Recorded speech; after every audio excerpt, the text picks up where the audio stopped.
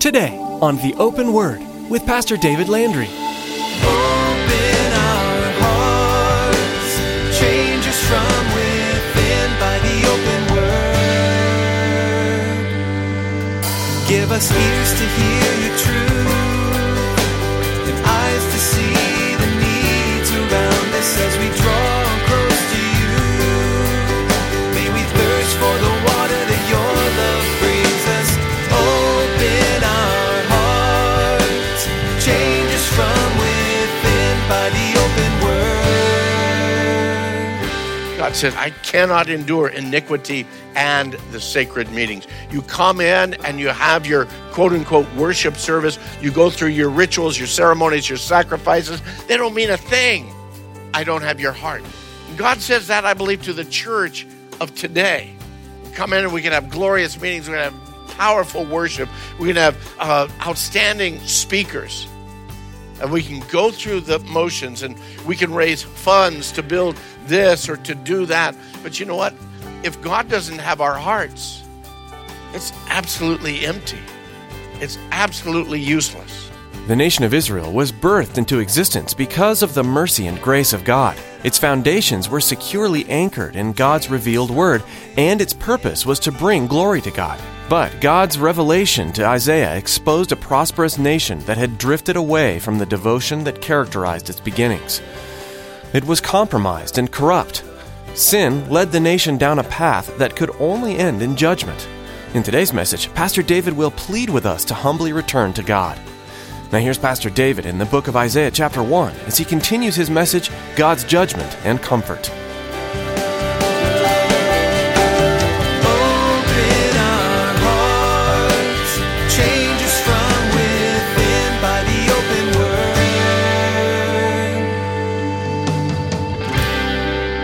word. We are in the book of Isaiah. 66 chapters. And in those 66 chapters, I believe, again, the whole of God's revelation and his plan of redemption are packed within those 66 chapters.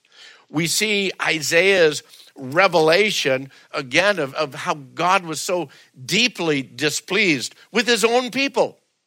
The people that he had called to himself, the people that he had brought out of captivity, the people that he had set up as a nation, that he had blessed in so many ways. And I shared with you last week at the beginning of that lesson, can you imagine a nation who had been blessed abundantly by God over and over and over, a nation that God allowed to be birthed out of nothing to finally get to the point where they're rejecting the one that's been blessing them.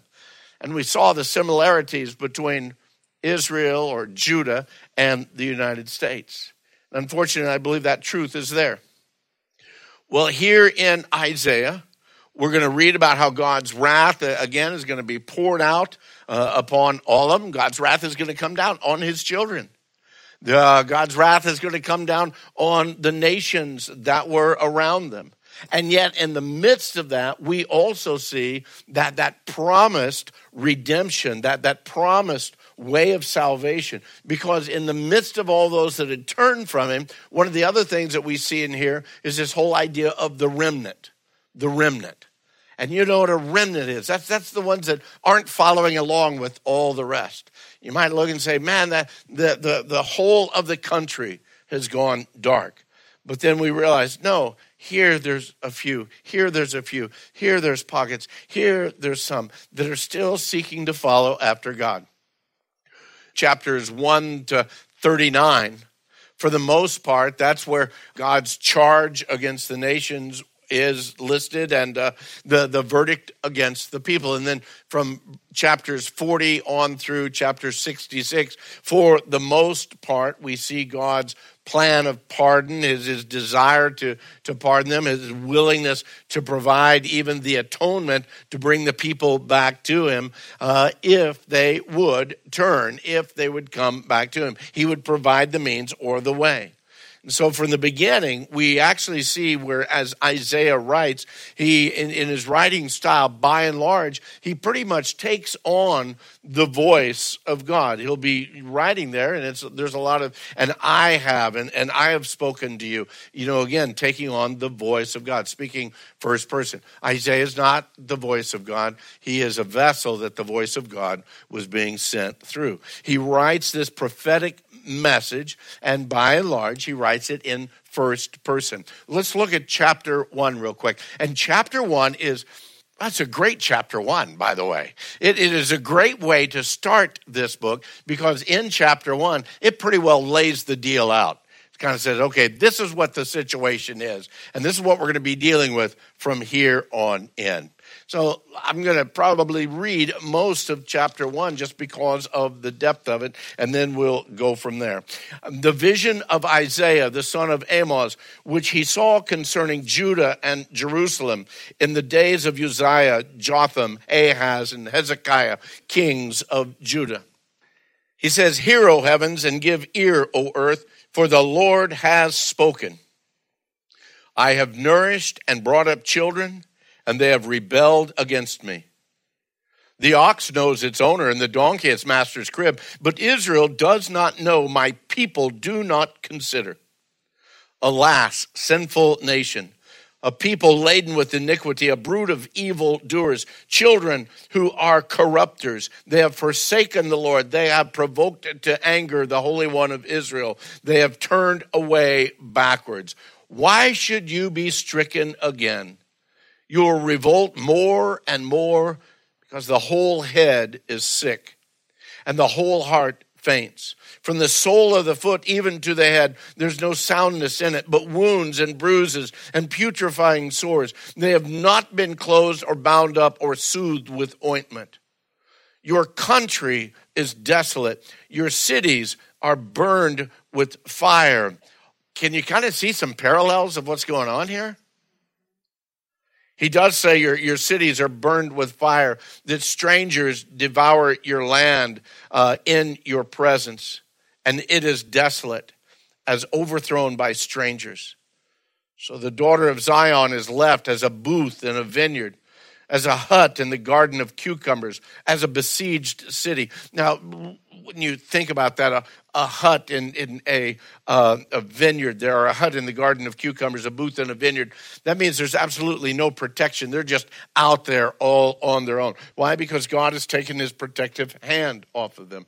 But you know what? We as a nation, I think because we backed away from God so much, we are now sitting out as a hut in a cucumber field or a booth in a vineyard with not a whole lot of protection around us.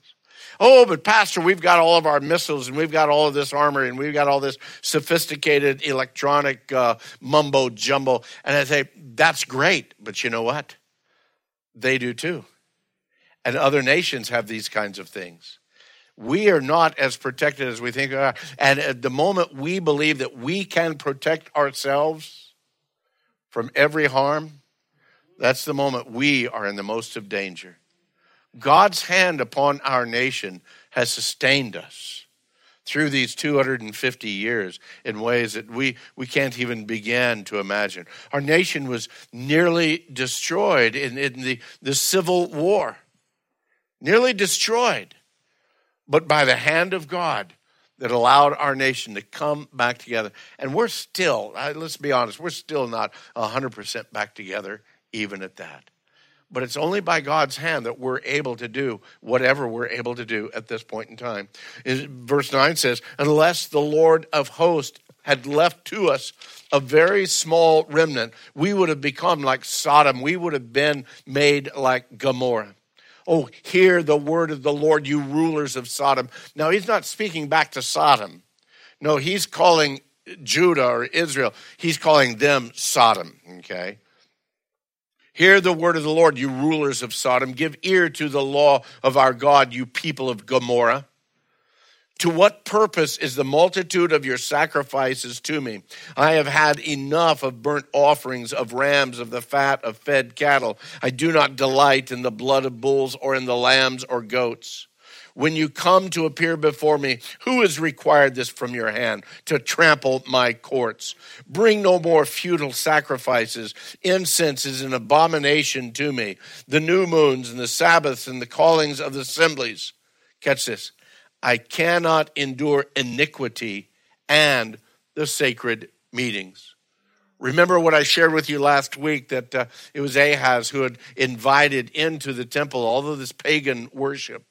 Brought in, again, an example or a replica of a pagan altar that he had seen up in Damascus and had it placed right beside the altar of God, right there on the temple property. Temple prostitutes, all of this kind of profanity and perversion being brought in. God says, I cannot endure iniquity and the sacred meetings. You come in and you have your quote-unquote worship service. You go through your rituals, your ceremonies, your sacrifices. They don't mean a thing. I don't have your heart. And God says that, I believe, to the church of today. We come in and we can have glorious meetings. We can have powerful worship. We can have outstanding speakers. And we can go through the motions and we can raise funds to build this or to do that. But you know what? If God doesn't have our hearts, it's absolutely empty. It's absolutely useless. He goes on to say, your new moons and your appointed feasts, my soul hates. They're a trouble to me. I'm weary of bearing them. When you spread out your hands, I will hide my eyes from you. Even though you make many prayers, I will not hear.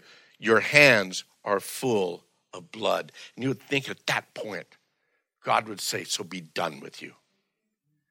And just with the wave of his hand, the world would be gone. Israel would be gone totally. But that's not who our God is. Our God, in the midst of his holiness and righteousness, there is the balance of grace and mercy. Even as we look at these attributes of God on Tuesday morning with the men, none of those attributes outweigh the other, because they are perfect in the attributes that God has. In his righteous holiness, he also has grace and mercy. And even when God pours out his wrath upon us, do you realize that when God pours out his wrath, it's still balanced with his grace and mercy because of who God is? And you would think at the end of this declaration against them that God would say, that's it, I'm done. But that's not where he is. Look with me, if you would, in verse 16. He says, wash yourselves and make yourselves clean. And he knows that we're not washing all unrighteousness away. He's saying, no, make some choices. Make a deliberation to stop going that direction. That's what he means here, to wash yourselves, to make yourselves clean. Stop going and following after the iniquity.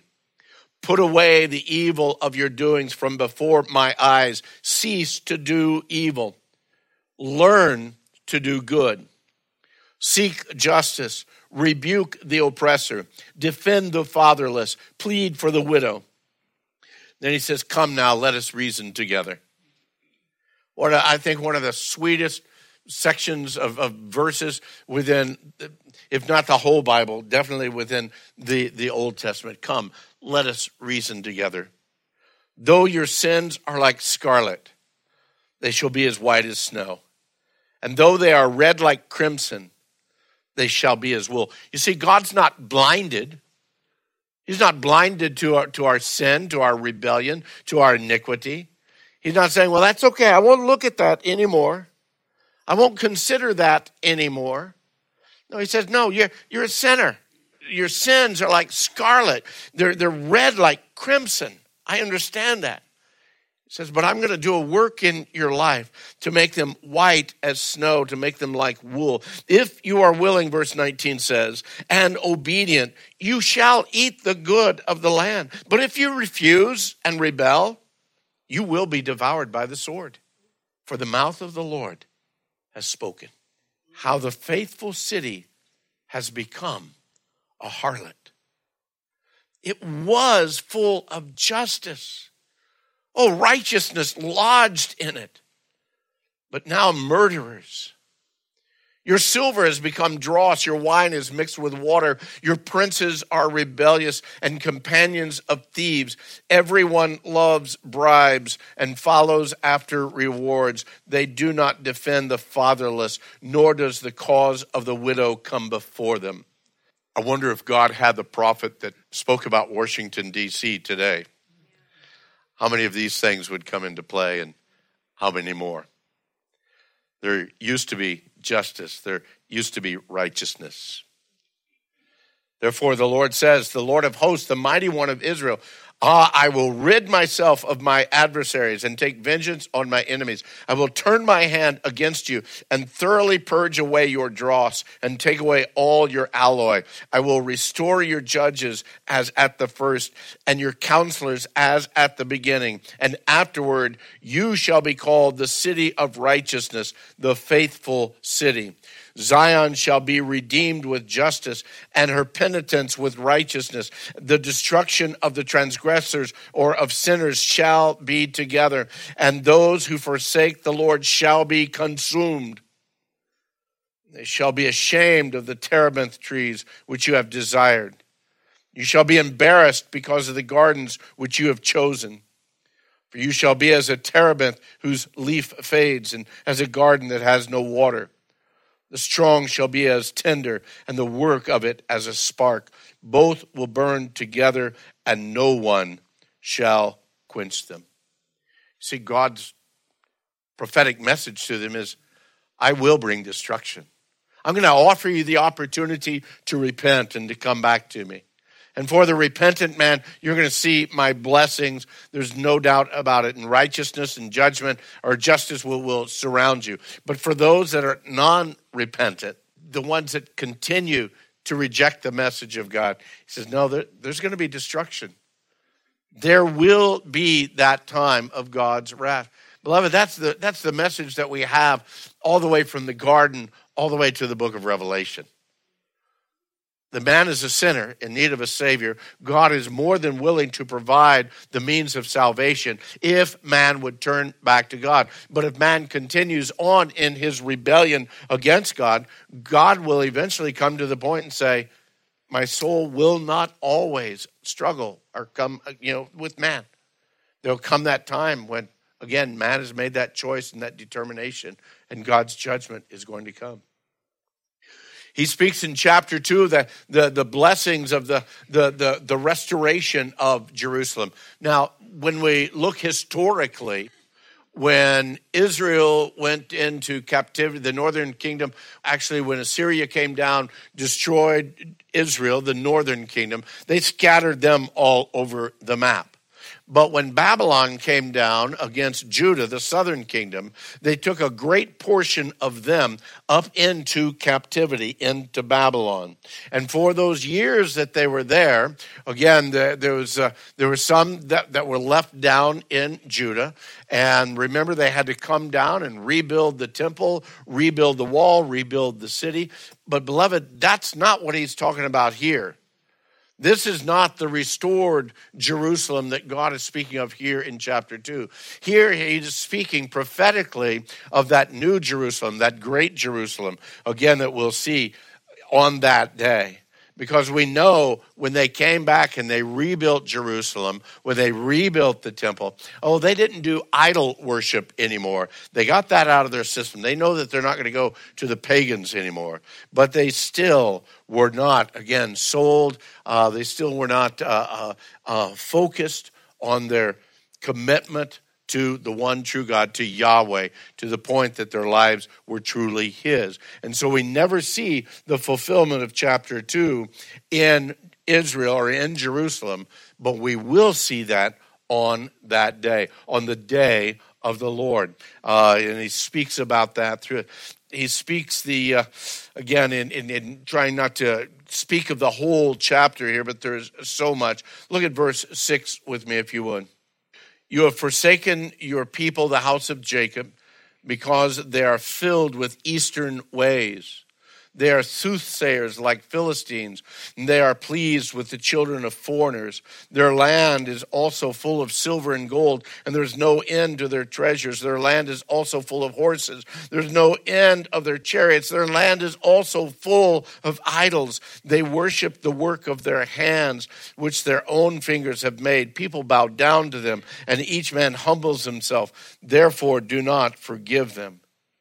And in verse 10, enter into the rock, hide in the dust from the terror of the Lord and the glory of his majesty. The lofty looks of man shall be humbled.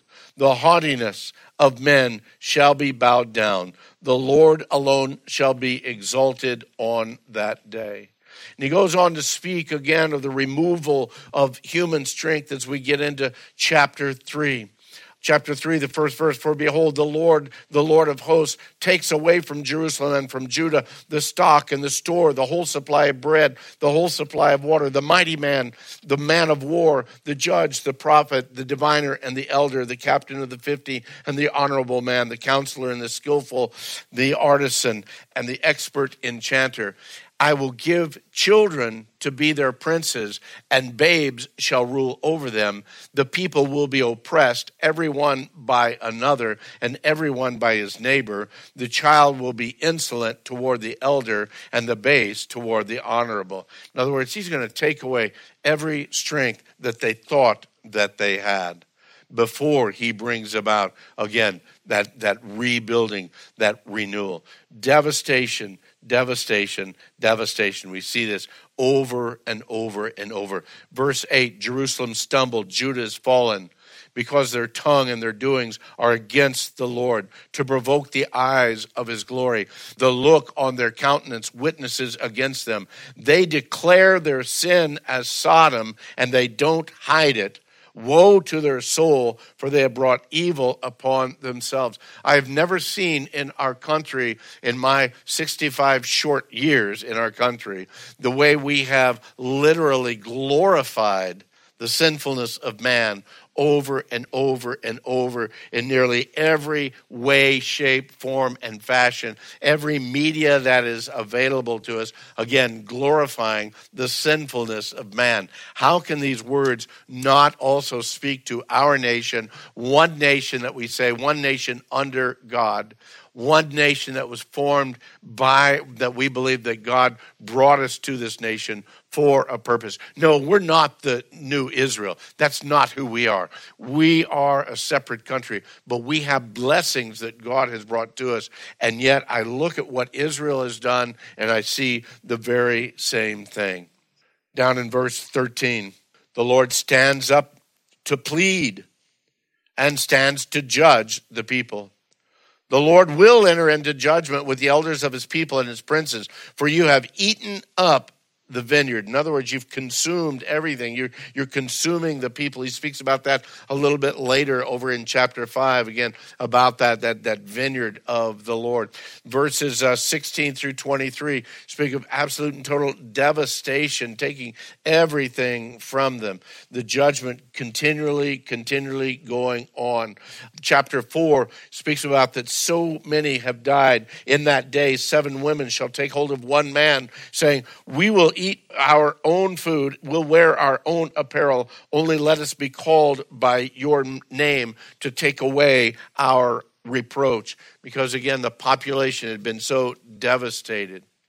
God wants to renew them. God wants to rebuild them. And again, he brings that promise in verse 2 of chapter 4. In that day, the branch of the Lord shall be beautiful and glorious. And again, that understanding that we know of the branch, that's prophetically speaking of Jesus himself.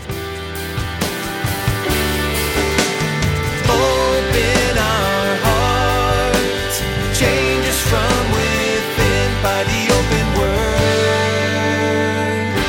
That's all we have time to share today, but we're so glad you've joined us. Isn't the Bible a fascinating book to read? There's incredible historical events, crazy scenarios, and a variety of people to keep you intrigued along the way. We hope you'll continue to join us here on The Open Word as Pastor David takes you through the Bible. If what you heard today sparked your interest and you'd like to know more about faith and even who God really is, please contact us. We'd love to talk more with you and share some even more incredible news about your future and the one who can change it, Jesus. Give us a call at 520-836-9676. Again, that's 520-836-9676. If social media is a part of your life, you can connect with us there too. Come like our Facebook page and keep up to date with what's happening at the Open Word and Calvary Chapel, Casa Grande. You'll find a link to our website, theopenword.com. Would you like to hear more messages from this series? Here's Pastor David to tell you how. Thanks, Chris. You know, any time you spend in God's Word is valuable, and I'd like to encourage you to do it as often as possible. I know busy schedules can make that hard, but being able to listen to it could just change all that. All of the messages I've shared from the Bible here on the Open Word, they're available to you to listen to online at theopenword.com. Feel free to download them and even share them with anyone you think would benefit. That website again is theopenword.com. Thanks, Pastor David, and thank you for tuning in to the Open Word. Make us more and more